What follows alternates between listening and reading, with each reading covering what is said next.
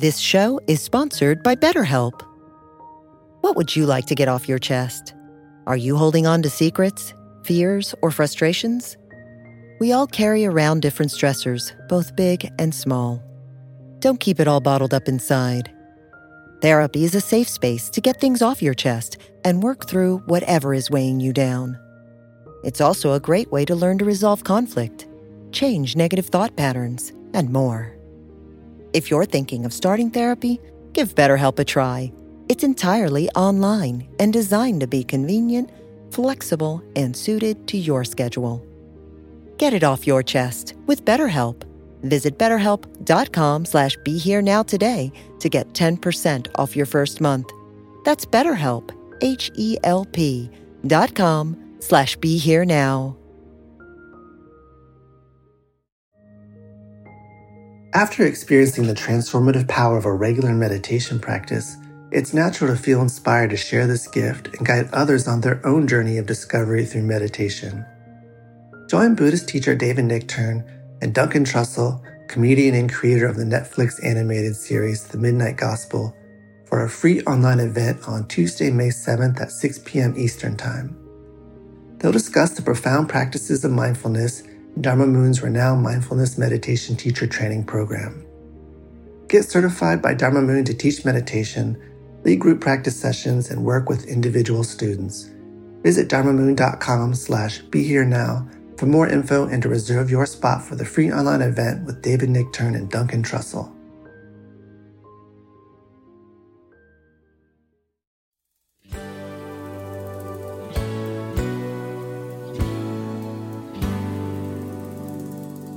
Welcome to the CSM podcast with David Nichtern. Creativity, spirituality, and making a buck. Blending spiritual and temporal realities, joining heaven and earth.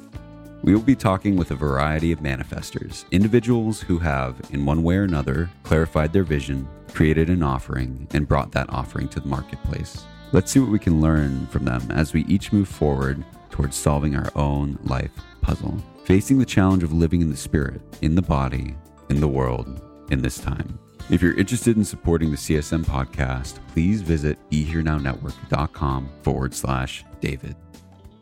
Okay, so I'm sitting here with Rodney and Colleen Saidman, two wonderfully lovely looking human beings. Like if we had people coming from outer space and we wanted to present the best impression of our species, I would probably put these two people right out in front of the crowd. And they're both, very, very deeply experienced yoga teachers and spiritual teachers, and have some wonderful studios. We're out here in East Hampton, Sag Harbor area, and they have a beautiful studio called Yoga Shanti in Sag Harbor. And of course, they've been teaching all over the world for many, many years. And it's a pleasure to have you on my podcast.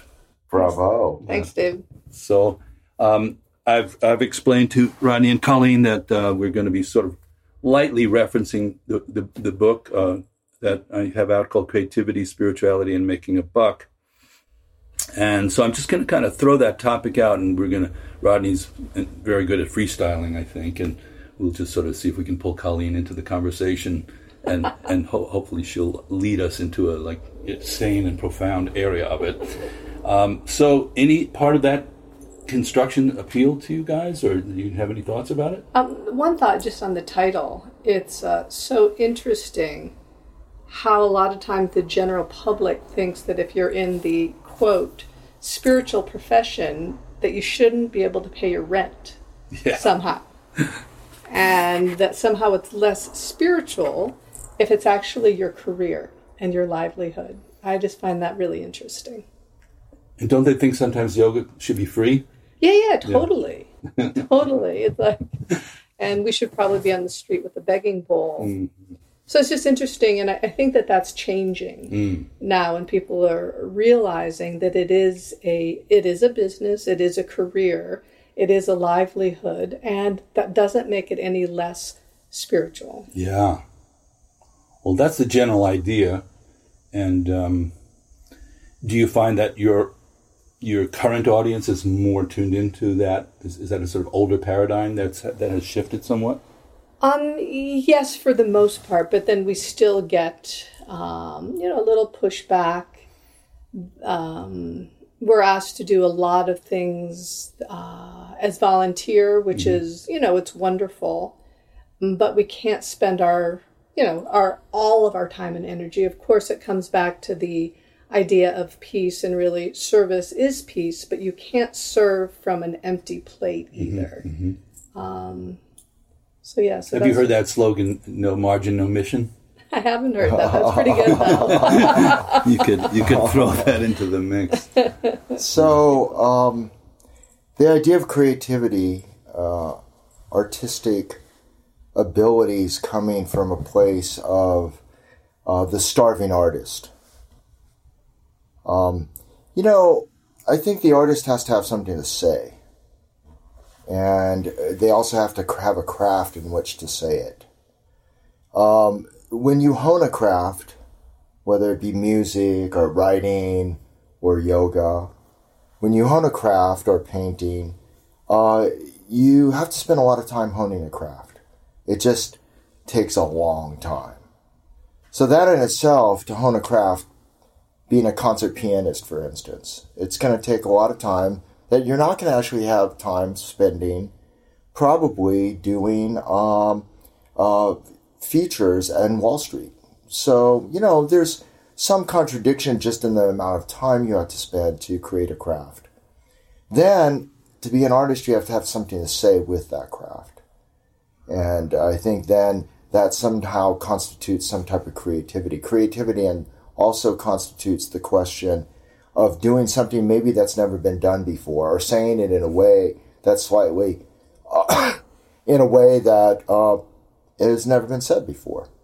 So in that sense, you have to dig deep. You have to, because especially in the 21st century, most paintings have already been done. Most music, most sound has been played in incredibly different ways.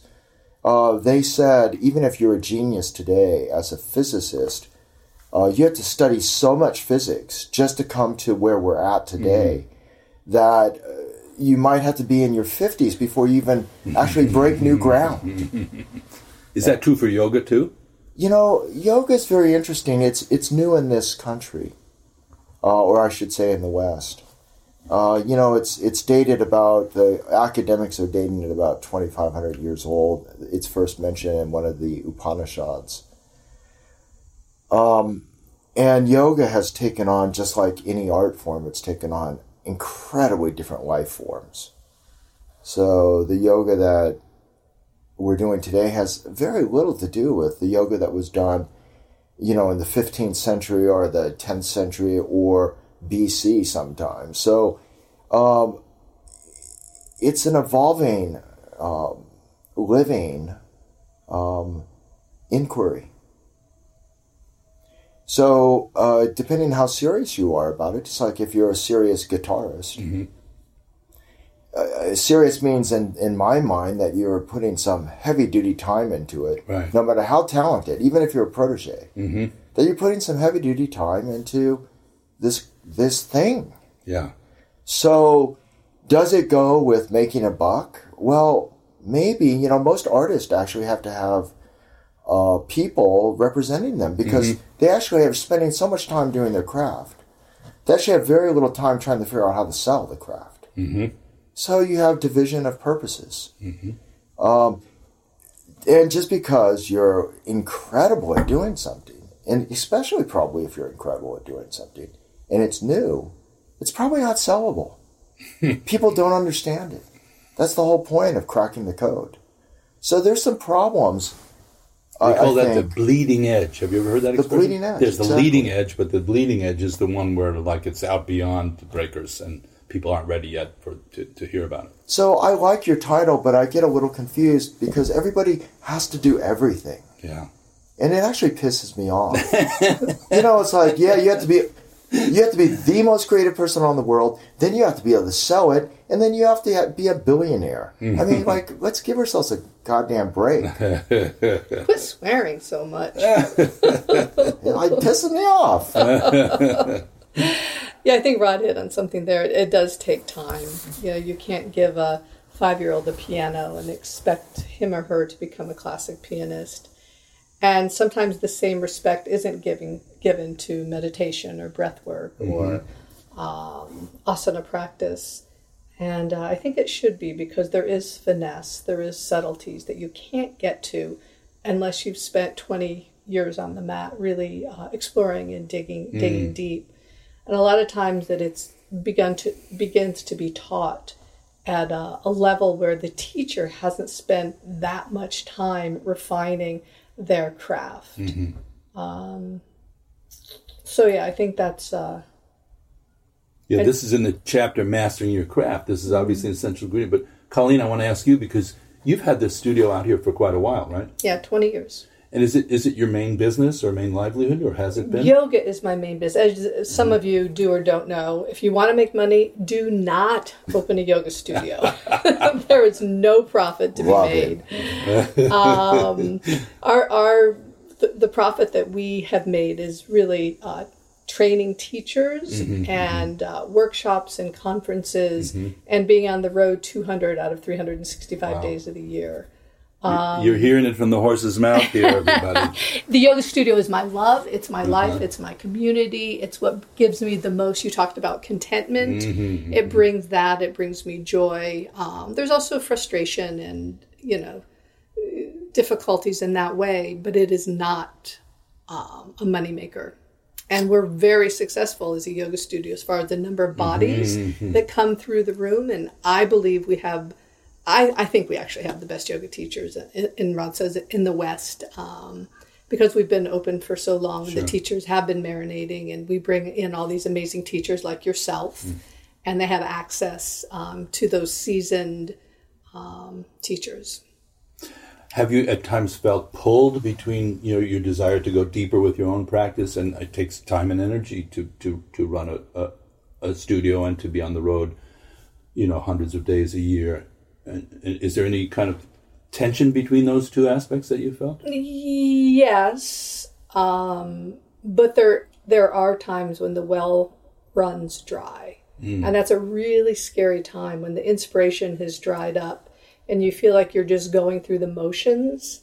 And at that point, it is time to retreat and study and get some new inspiration. Rod and I always take at least 2 weeks a year with a teacher where we can just be the student. Yeah. David, last night you led a meditation at Yoga Shanti, and it was really quite profound in the sense that you were helping us do a eye-open meditation with the sort of feeling that there's a continuity then when you leave the mat and go into the world. Really beautiful. When you've practiced yoga, you have enough in the bank. In other words, when you've practiced a lot, you've put a lot of hours in whatever aspect of yoga we're talking about. Then the bleed over into your everyday life. So when Richard Rosen says something like, how often are you meditating, Richard? The answer is well, I'm sort of always meditating. But someone can't say that without a certain amount of in the bank. Yeah, do you understand? Absolutely. There's a lot of people saying things like that. Sure. But they actually haven't put the blood, sweat, and tears, the bleeding edge, into the bank. So it's only sort of lip service. We used to listen to Thich Nhat Hanh speak, and he would be preceded by his young monks. And they would say exactly his words verbatim from his books. Sure. Thich Nhat Hanh came on stage. He basically repeated what they said. Night and day. One was empty of meaning. The other one was brimming over the top of the glass with feeling, meaning, intellectual content. Content it has to be there.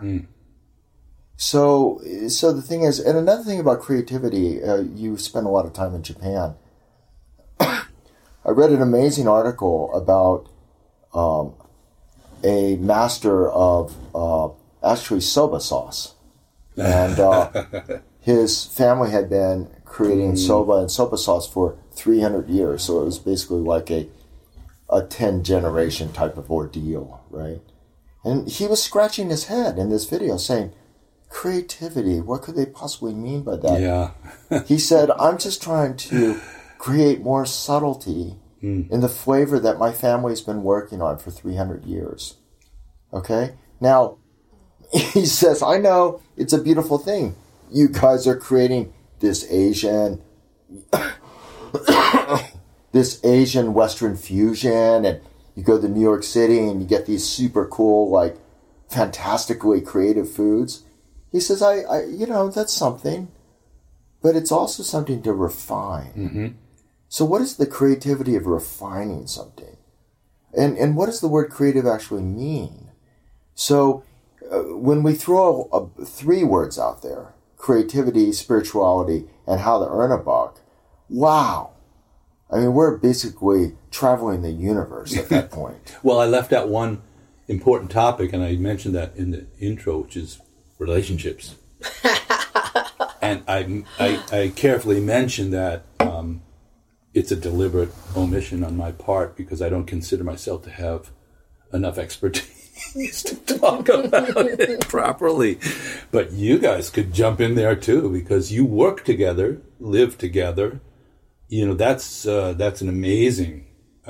It's outside of the realm of the book deliberately because that's almost like, you know, a grand slam of manifesting on so many different levels.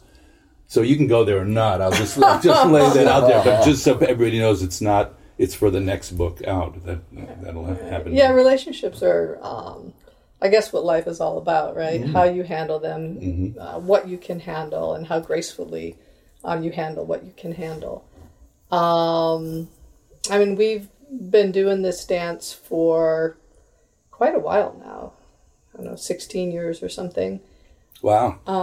Yeah, and it's a 24/7 game, too. And it has, its pluses and its minuses, like every relationship. Hey, be careful. Yeah. We're starting to, refine that dance. And, we teach together in the classroom as well. On the road pretty much exclusively together.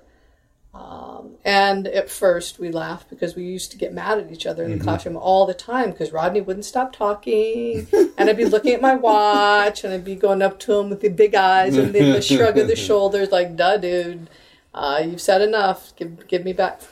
The classroom, we're used to being both, as somebody put it, front burner people. Mm-hmm. I've been in the fashion business as a model for years and years, and I'm used to that role. And Rodney's been the videos, and he's used to being a front burner. Mm-hmm.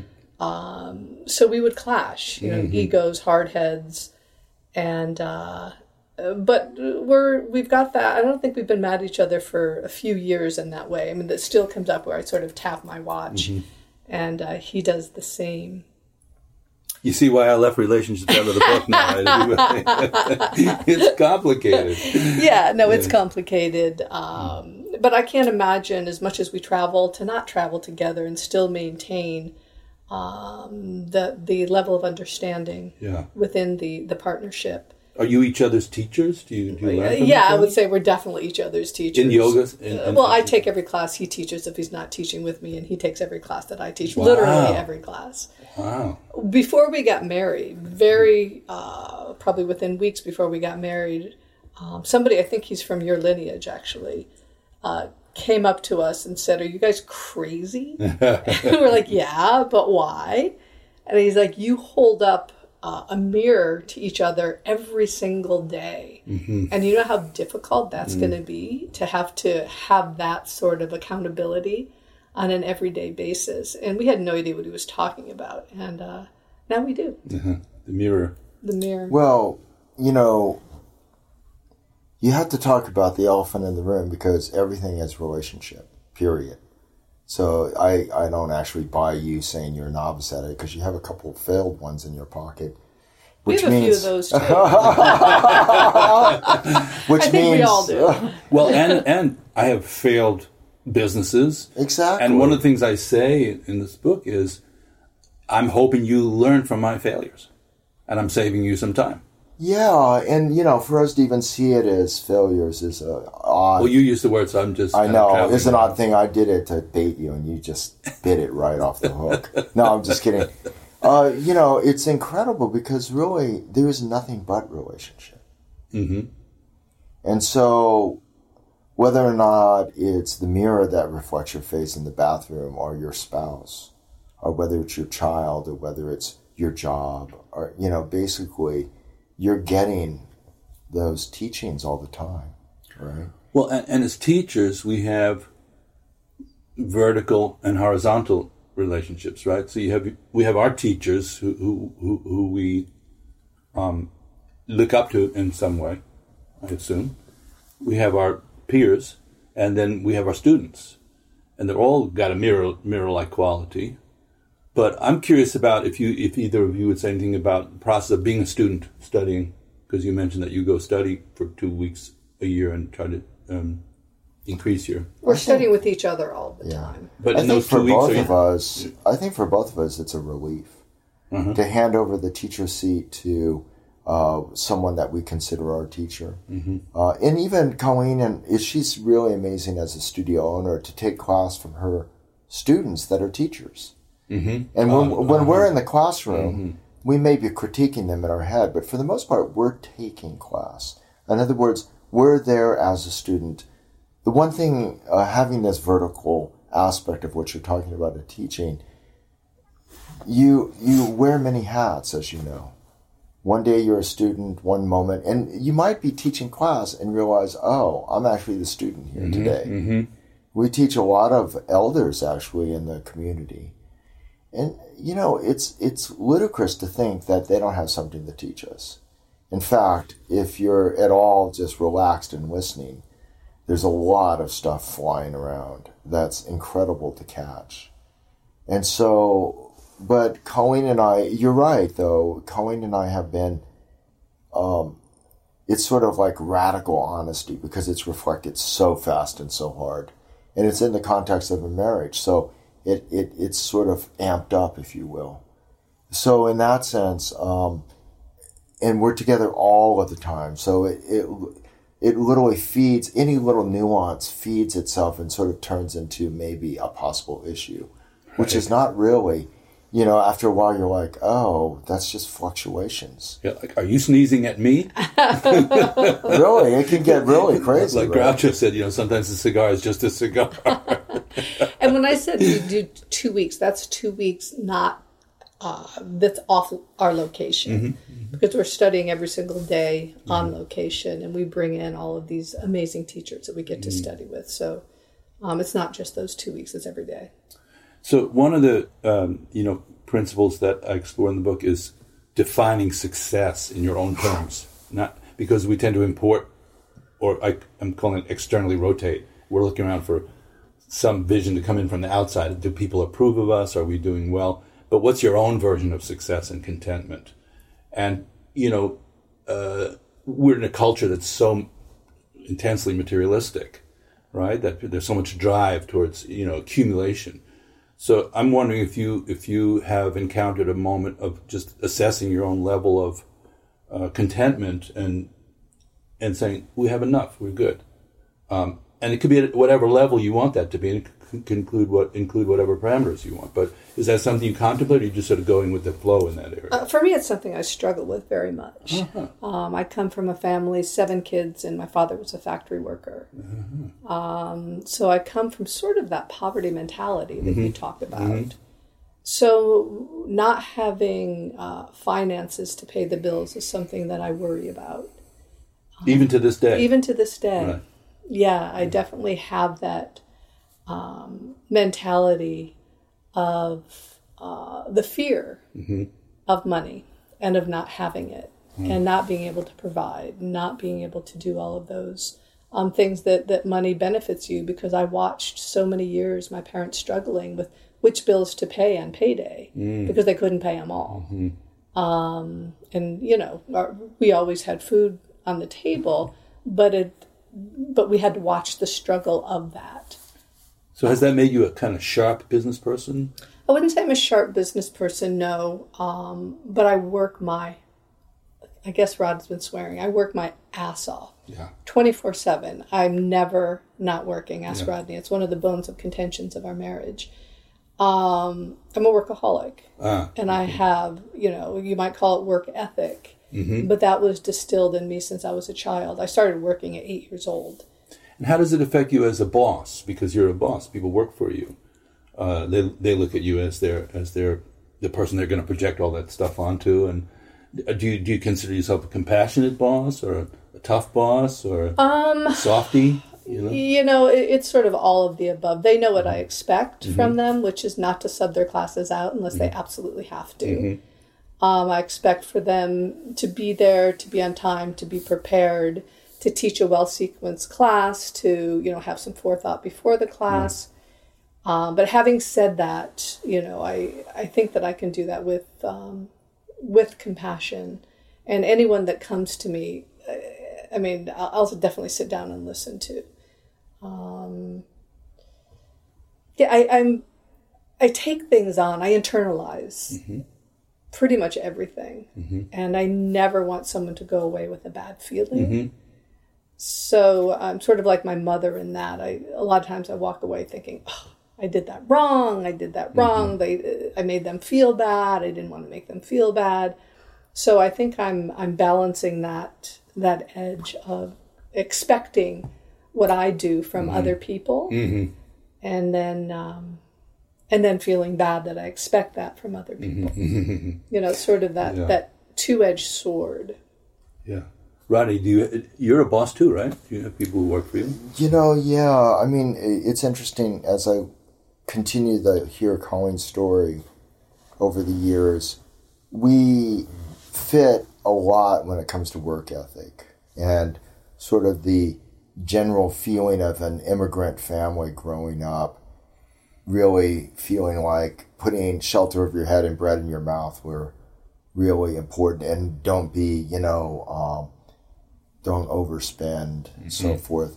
But both Colleen and I have been very lucky in our careers, lucky and also arduously working, and also I think intelligently making decisions that actually afforded us a very good life. I think that where we are a little bit different is my dad would always say to us, you are successful if you can look at yourself in the mirror and feel good. And he had that duplicity to him all the time. He was feeding a lot of people, a lot of uncles and aunts. He was putting food on the table for. He was like the Godfather in some sense. And yet simultaneously, even though that was his physical sort of in the world personality, he was actually incredibly artistic and philosophical. So you saw this really strange combination. And often I thought, what a contradiction. And it actually upset me a lot as I was growing up. But I feel success is truly eventually that. I don't disagree with Colleen at all. Like, get your act together, put food on the table, take care of your kids, right. Let's take care of the survival aspect of things. Right. But I had another really important mentor that said, once you have those things taken care of, don't keep doing that. Then utilize your time for the creative, the artistic, something that feeds a different aspect of you. Right. You might say, that's what feeds your soul, but hey, let's feed the body, let's feed the mind, let's feed the soul, let's be human beings. We are the totality of that, and way more than we can ever. So let's spend some time every day feeding all those aspects, if we can afford it. Yeah. Sometimes, just feeding your family is the end of the day. Yeah. Yeah. For me, contentment is looking at a well-made bed. It's like walking to a room and seeing a bed that's just made so perfectly. That's sort of a moment of contentment. And I feel like contentment doesn't necessarily spring from a meditation practice or an asana practice. I've seen many people that are very content that don't have this kind of practice. I think it's being fully present in what you are doing can bring that sense of either emptiness or fulfillment. I'm not sure which way. I guess they're both one and the same. That brings you to a place of not striving, not wanting something to be different, that place of nothing missing. Well, one of the threads in the book is surviving versus thriving. And, just like what you're both saying, the survival aspect is taking care of your earth in terms of the heaven and earth. You have to take care of your ground properly. And we all learned how to survive. Hopefully some of us are struggling with it. And, you see people who are like on the edge of not, like we were talking about earlier. But the premise is also once you kind of have your survival skills together, and that you may need to undo some of them in order to thrive.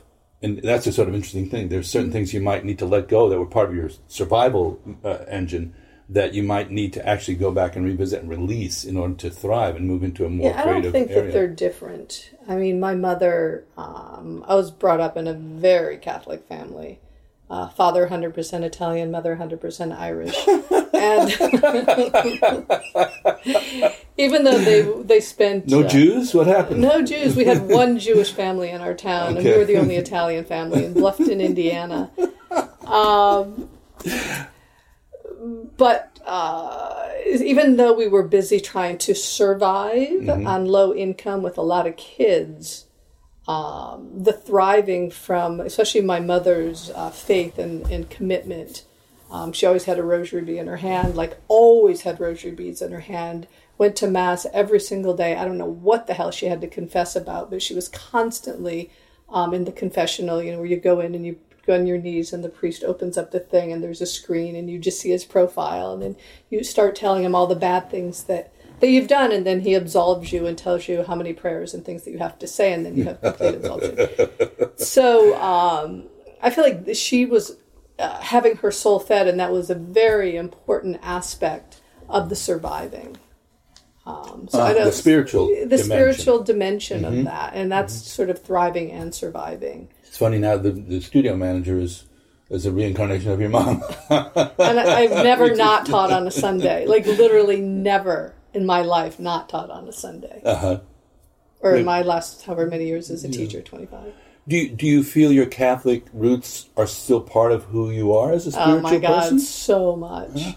So much. Yes, absolutely.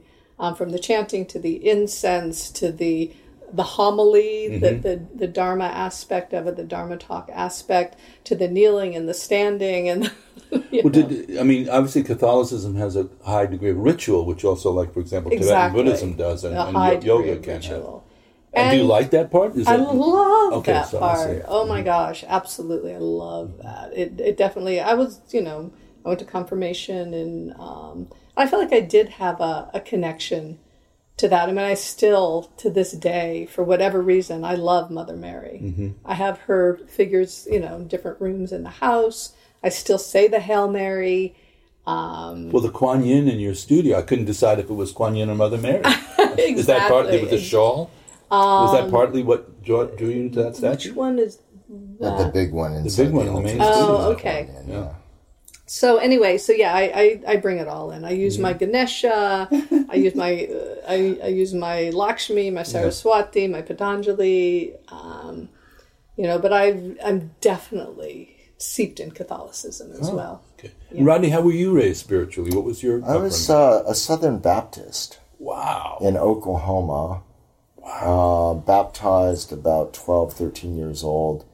At that point, it really wasn't meaning much to me other than the ritual of going through this thing. It didn't really mean, that I was going to be saved from hell or anything like that. It didn't make any sense at that point, And then other philosophical content around my teenage years started making some sense. But, that's the whole...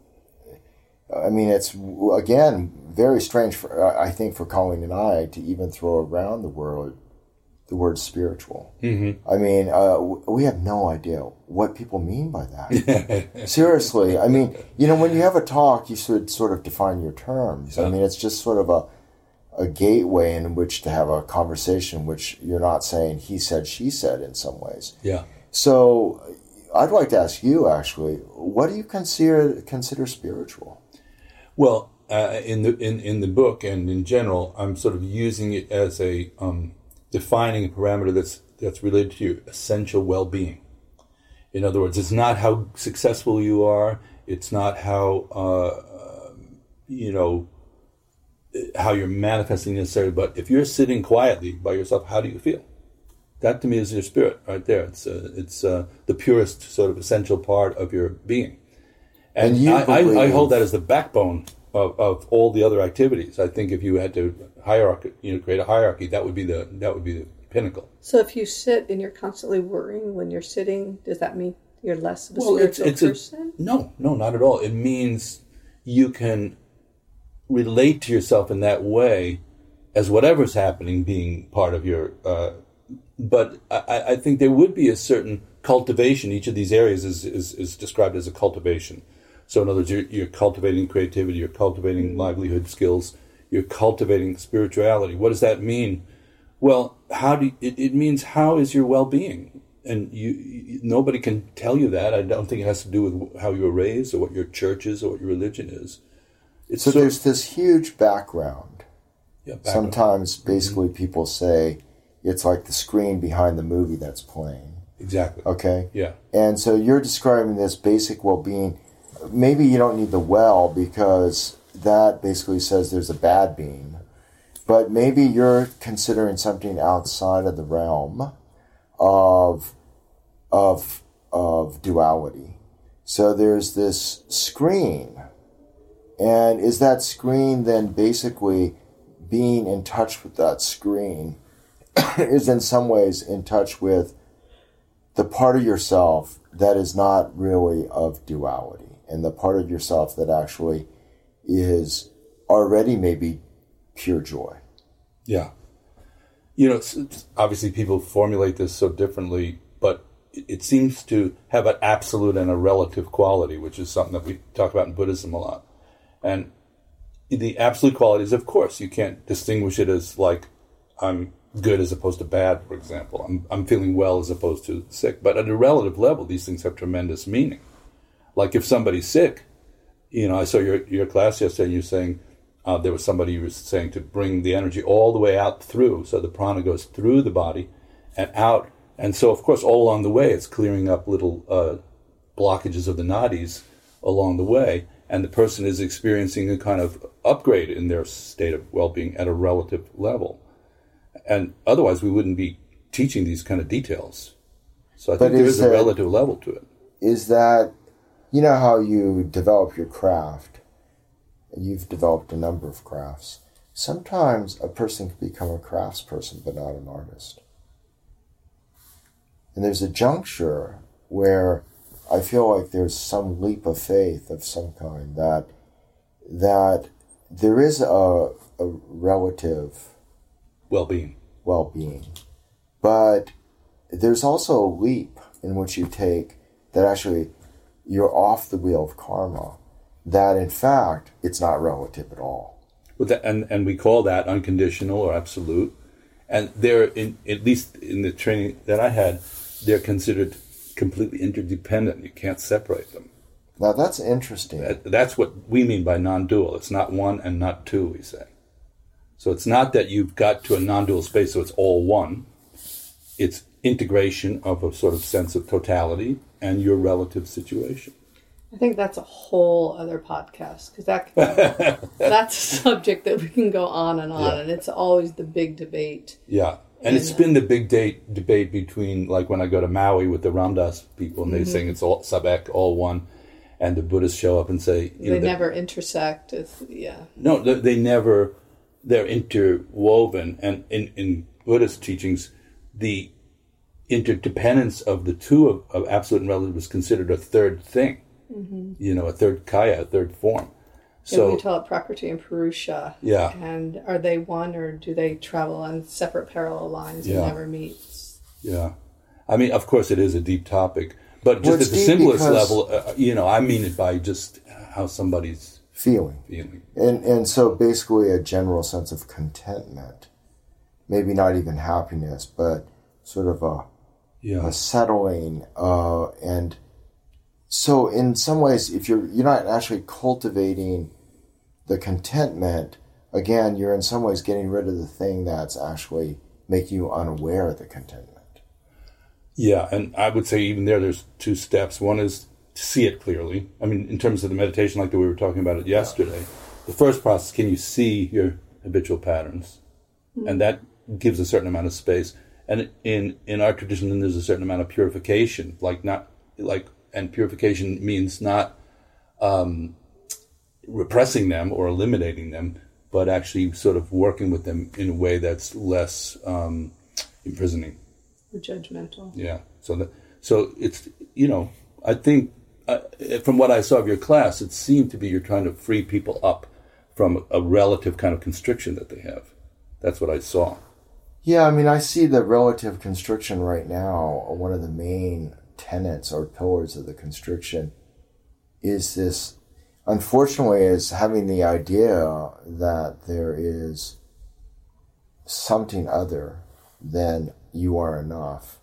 And therefore, because, the sick part of living in a capitalistic world is that it feels, whether it's intentional or not, we're always got a carrot in front of us. Sure. And so in some sense, yoga class turns into like, can I do this pose well? Yes, indeed. And it just is absurd.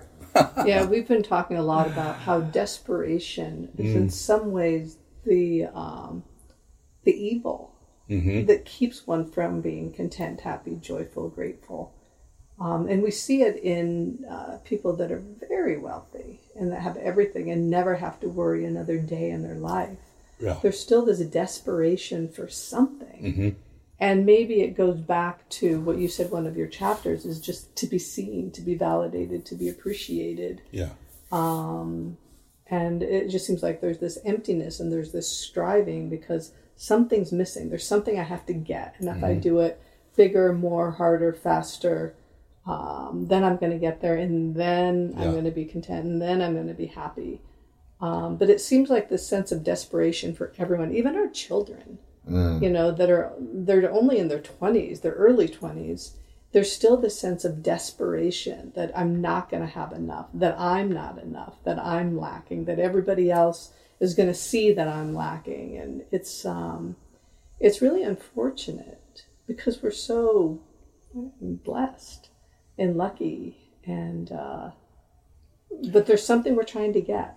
How do you communicate that in a yoga class, which is filled with people who are like, you can feel the striving towards the kind of perfect asana, the perfect form, and also that this may be like they've capped off their materialistic crusade and they've kind of like made it through that hoop, and now this is the final thing. Can I have the perfect yoga body?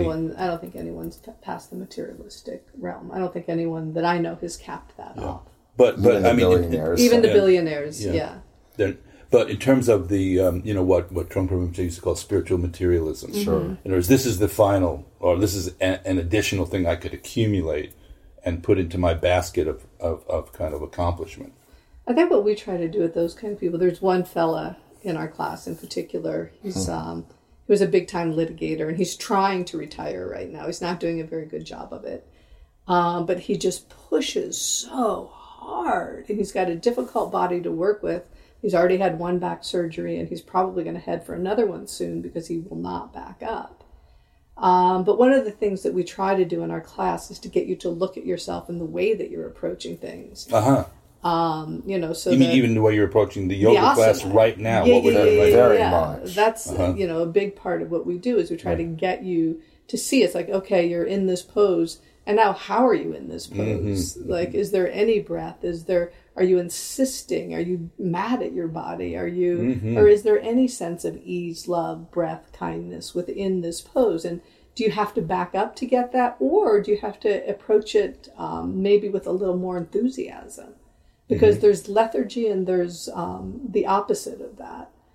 And do you ever leave time for them to discuss that within the class? Like, is there ever any verbal discussion? Yeah, just actually let them answer when you throw that question out. Only really in teacher training. Yeah. Because there's still also this mental structure that they come to class for the teacher.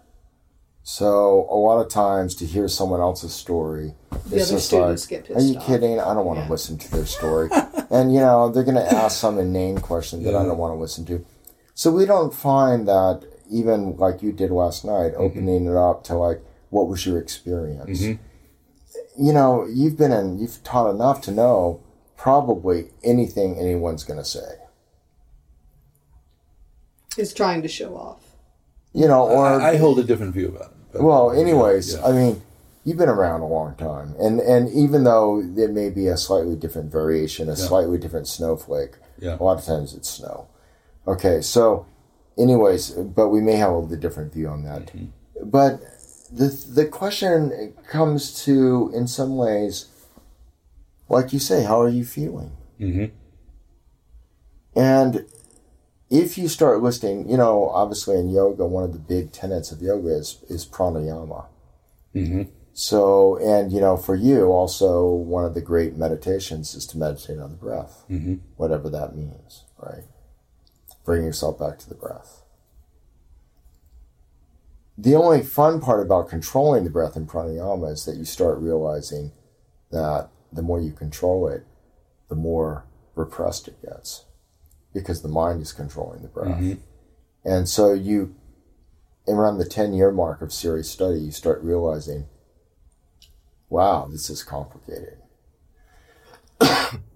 So then the question is, can you ask a simple question when someone's doing a pose that's hard? It's like, can you at least have some attention to the breath and what it's saying to you? Are you holding the breath? Are you trying to force the breath? Is the breath moving throughout your body or only in certain parts of the body? So by understanding just that, you have a whole nother way to diagnose, if you will, your folly within the pose. And it depends on each person's individual body, too. Some people have to put their foot on their head before they can even check back in to see, how do I react when things are difficult? Some people are, lucky in that they barely have to bend forward to be able to check in and see what they're feeling at that moment. Yeah. But the irony, even when someone can do the perfect picture pose, right? Sure. In some ways, it's a bigger hurdle. They're more frustrated, too. It becomes a bigger hurdle than the person who can't do it. Thinking that you've succeeded is actually, it's like the old saying, right? You find the Buddha on the road, kill him or her. Because that moment is a very dangerous moment of thinking, I have accomplished this. Right. That actually becomes almost the most insidious hurdle to get over. Sure. So there's a lot of ways to move the class in a way, so that they don't see the perfection of a pose. First of all, it becomes really obvious to someone who's practiced there is no such thing. Then it becomes really obvious working with the body really strongly.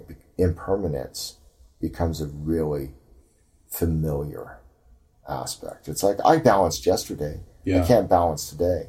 I did headstand well yesterday. I can't do it today. I did, some of the arm balances when I was 35. I can't do them today at 60. It becomes a really visceral understanding of impermanence that one might be able to get in a, 30-day meditation. Well, and particularly in Vipassana practice, by noticing things arising and dissolving, you're inextricably led to an understanding of impermanence and even potentially sort of what would be called shunyata, or emptiness, because you see, well, wait a minute, there's no through line here. there's no through line. There's no continuity. There's nobody holding the continuity.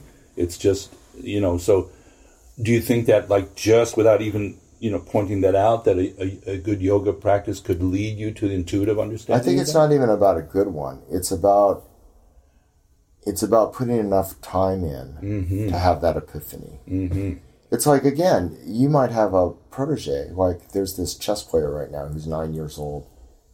He's getting pushed out of England, but England's begging to keep him because it's like England loves young chess players that have great potential, right? It's like, so what? He has potential. He's not a grandmaster. Mm-hmm. But I think that a lot of times it's actually the beginners that have this Yes, experience more I than the agree. ones that have.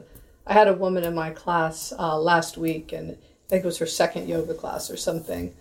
And then after class, we did, a little an asana class, and then like a 10-minute meditation at the end. And she came up, she goes, "That was the weirdest thing." She used the word elevated. She's like, "I felt like I was like elevating at the end." I was like, "You mean levitating?" She's like, yeah, that. So she was able to sort of get rid of all of her preconceptions of what it's supposed to lead to. Right, yeah. And she just had like this crazy Sensation. experience that she never even knew was there, was even possible. Yeah. And what did you say to her? I just laughed. Uh-huh. I told her that, she meant levitating, not elevating probably, but elevating is sort of cool too. I mean, what's the difference between you as a 40-year meditation practitioner to when you were a beginner? Well, of course, the only location for me thinking about me as a beginner is my own memory, which is happening now. So I'm not even sure if it ever existed, if you really want to know the truth. But if you fabricate it. If I go there, I think of myself as I have to kind of like watch in a movie, David Nichtern at the age of 28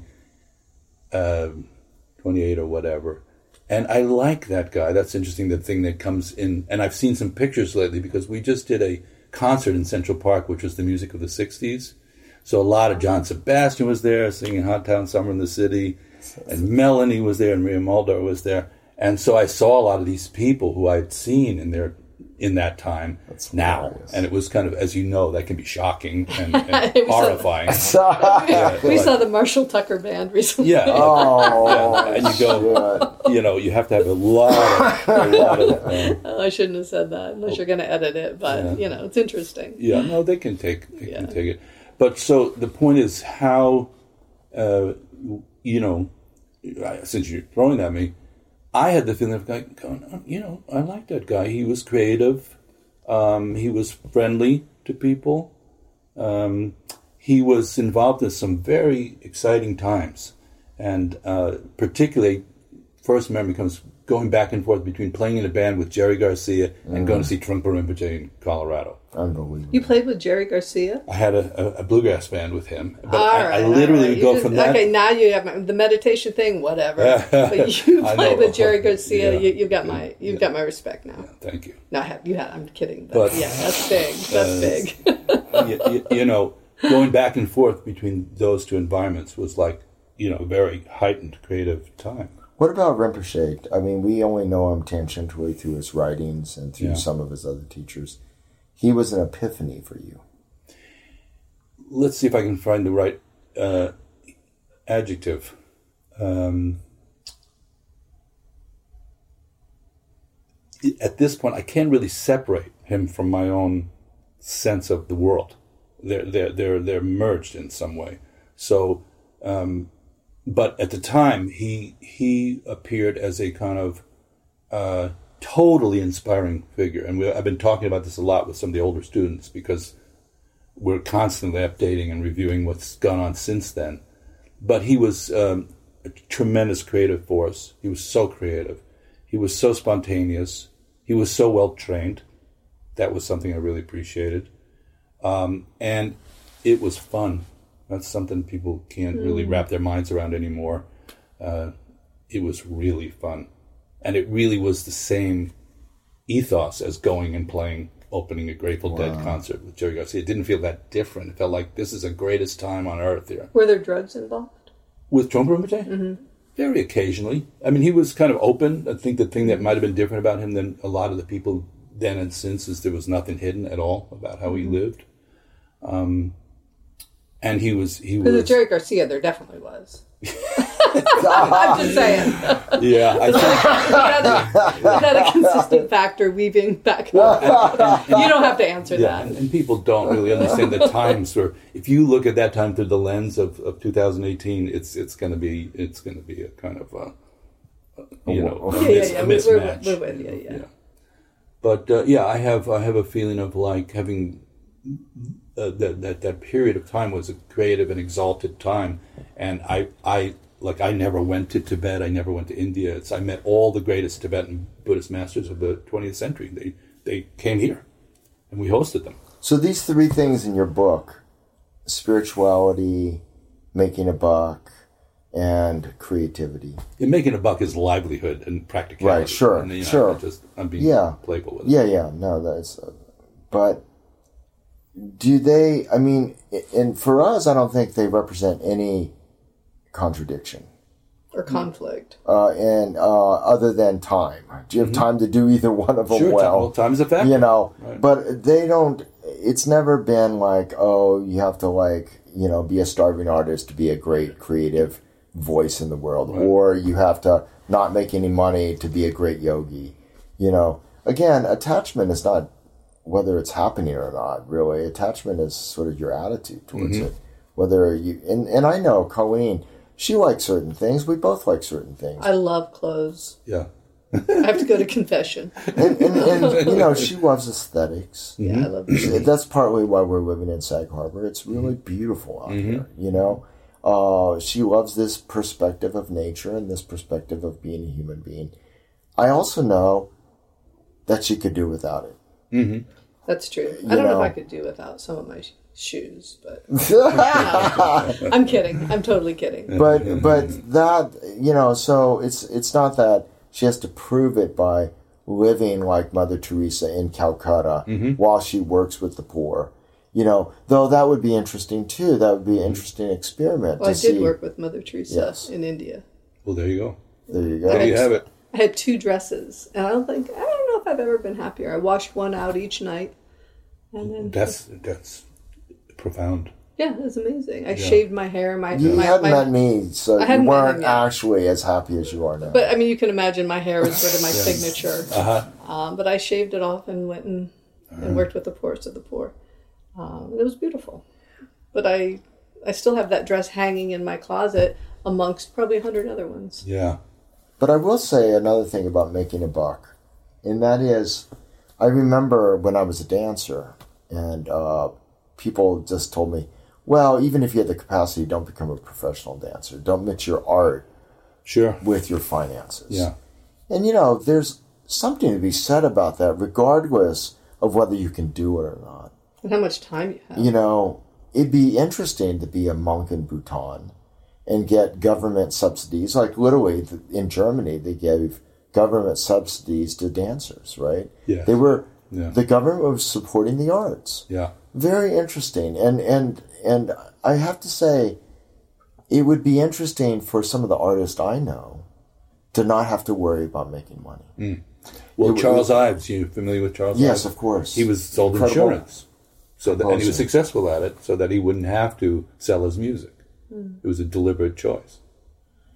And one of the great composers of our century, right? Yeah. So, I mean, I'm not proposing only one solution to this, but But what's interesting about both of you is you're saying there's a kind of a through line, and there's no inherent contradiction in terms of your understanding of these, which makes you manifestors from the point of view of this particular formulation.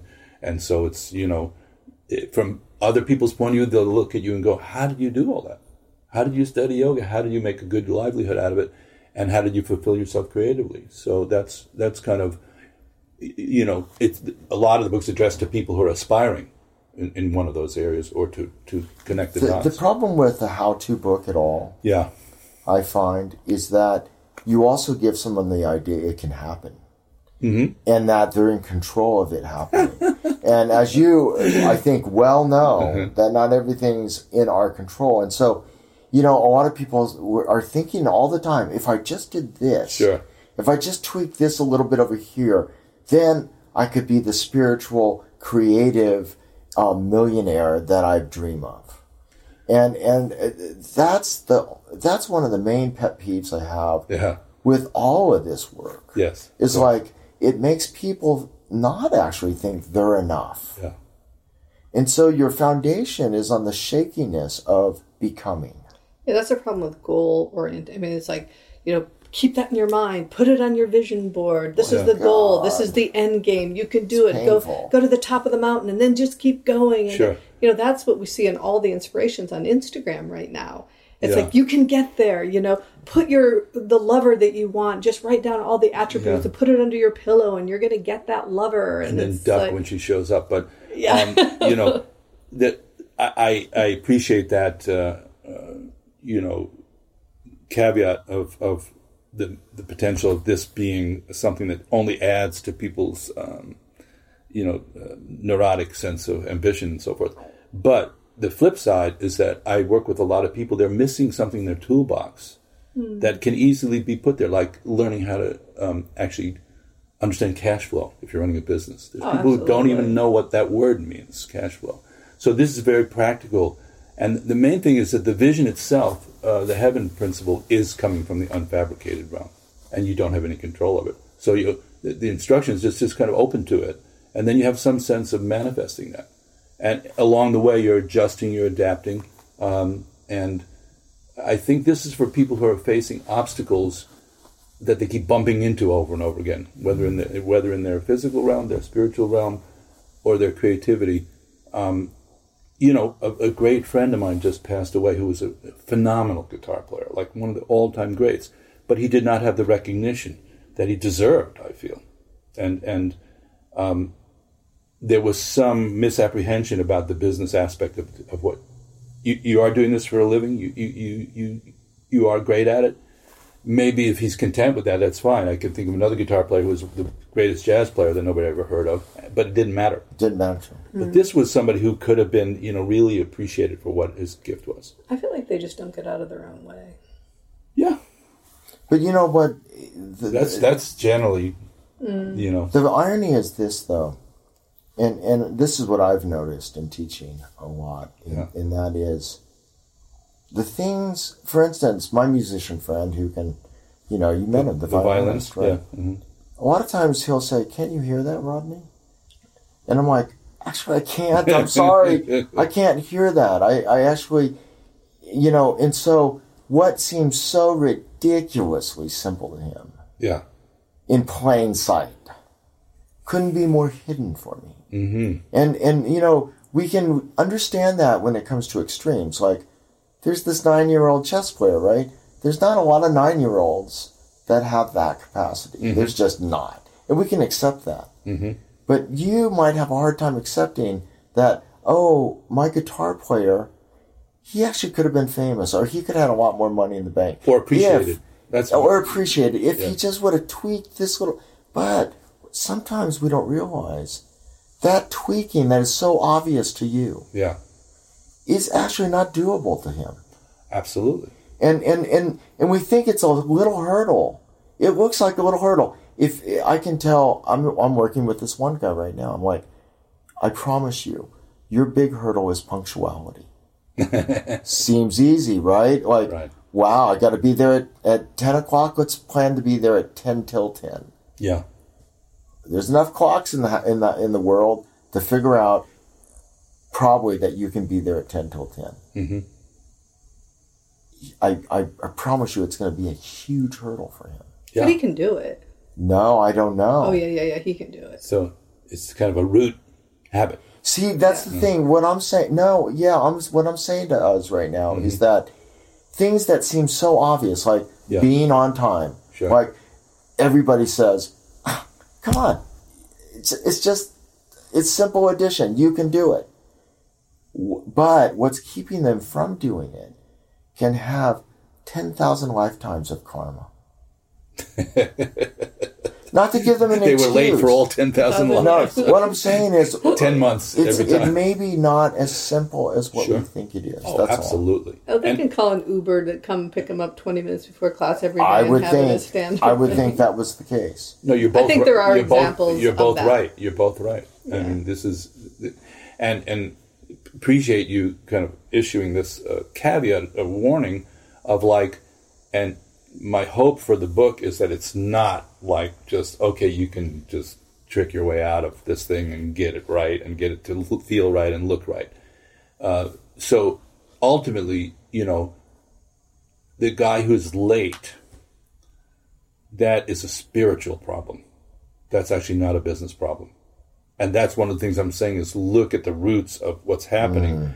And the guy who's a billionaire who's not satisfied with his livelihood is a spiritual problem, just the way I would talk about it.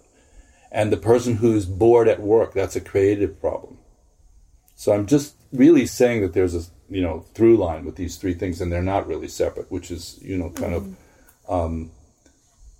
but, I saw like yesterday when you make adjustments on people, there is something there that can be tweaked. It can be tweaked at that moment with an outside point of view. Can they tweak it at home? Can they retweak it at home with even that imprint of that suggestion? Mm-hmm. Look, I don't want to paint a pessimistic picture because I'm ultimately actually a ridiculous optimist. It's just that over this many years of teaching this much, I see the shifts of perspective relatively small. I mean, sometimes, too, it's just a matter of someone else coming and saying the exact same thing in a different way. And suddenly it's like the number of times Rodney and I have said, the back leg of the standing pose, you have to keep that groin released, deep, wide, soft. And, I mean, literally sometimes for 15, 20 years we'll tell them that. And then another teacher will show up for a day and they'd be like, oh, my God, did you hear that instruction? And we're like, yeah, we've been saying that for 20 years. So I think that you can come at it, that somebody can hear it in a different way at a different time. Yeah. Or the 20 times you has said it may have been exactly what the foundation in which the breakthrough happened. But yeah, and then some people just are never going to feel their groin, no matter how many times you go and you tweak it and you karate chop and you have them hold their hip and you roll it down, and no matter how many different ways you say it, they're just never going to get there. Yeah. But I think fundamentally, and Colleen's really been pitching this in her book. In her book. Can we say the title? It's called Yoga for Life. Yoga for Life, Colleen Saidman. And one of the fundamental,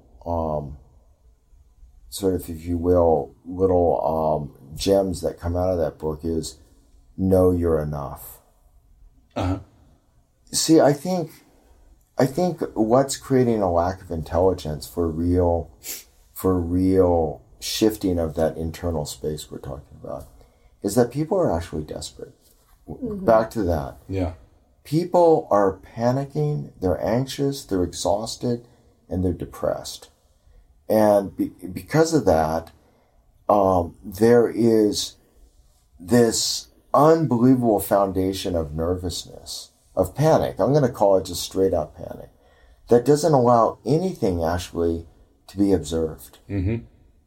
So it obstructs awareness. It obstructs awareness. And therefore, how do you really solve that as a Rubik's Cube? How do you solve that Rubik's Cube and line up all the colors? Sure. I think part of it is comparing. Thinking that you're supposed to be someplace that you're not. That's the problem with how-to books. Is a little bit, they perpetuate the idea that you're not enough.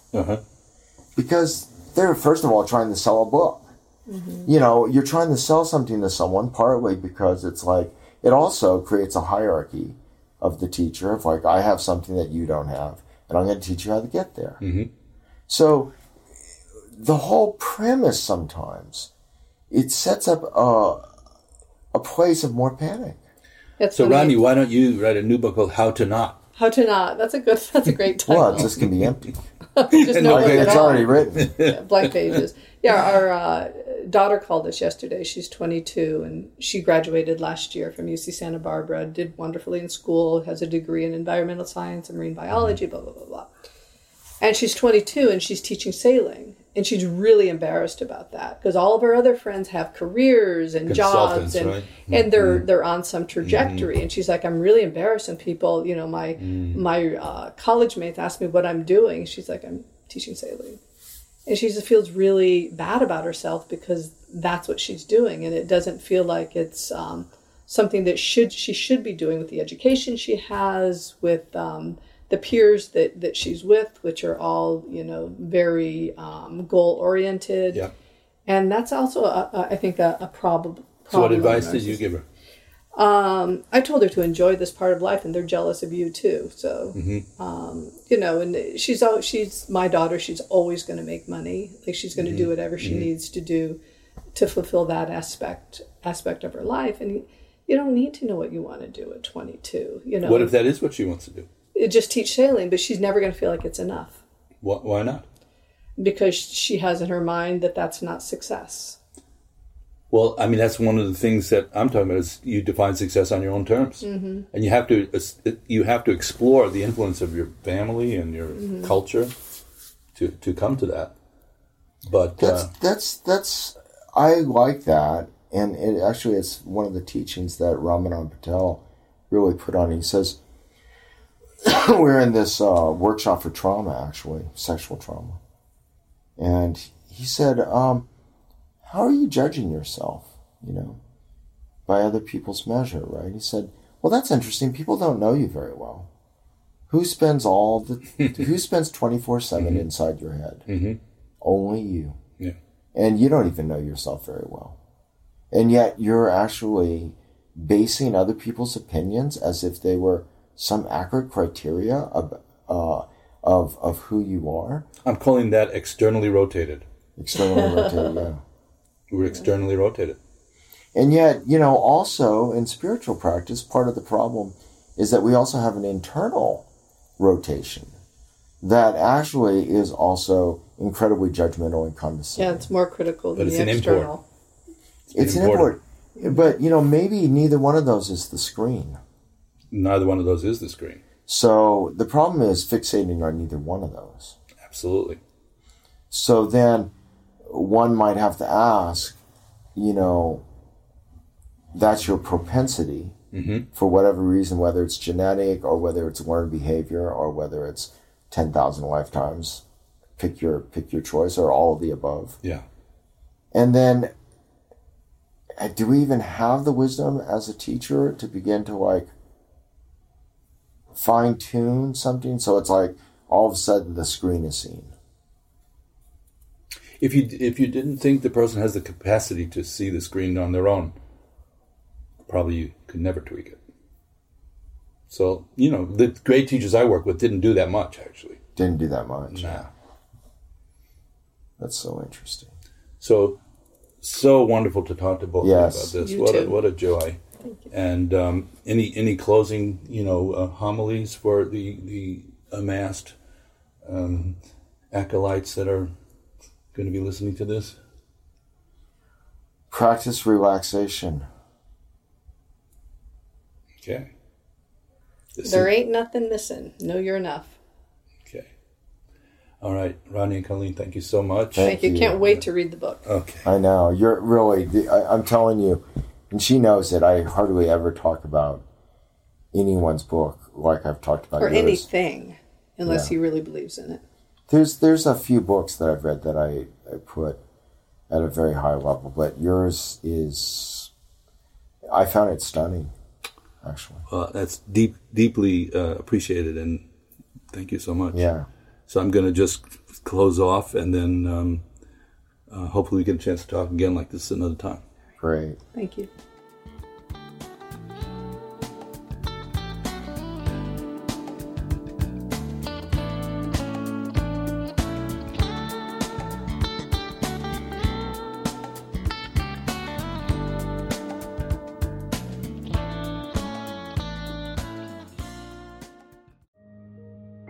This show is sponsored by BetterHelp.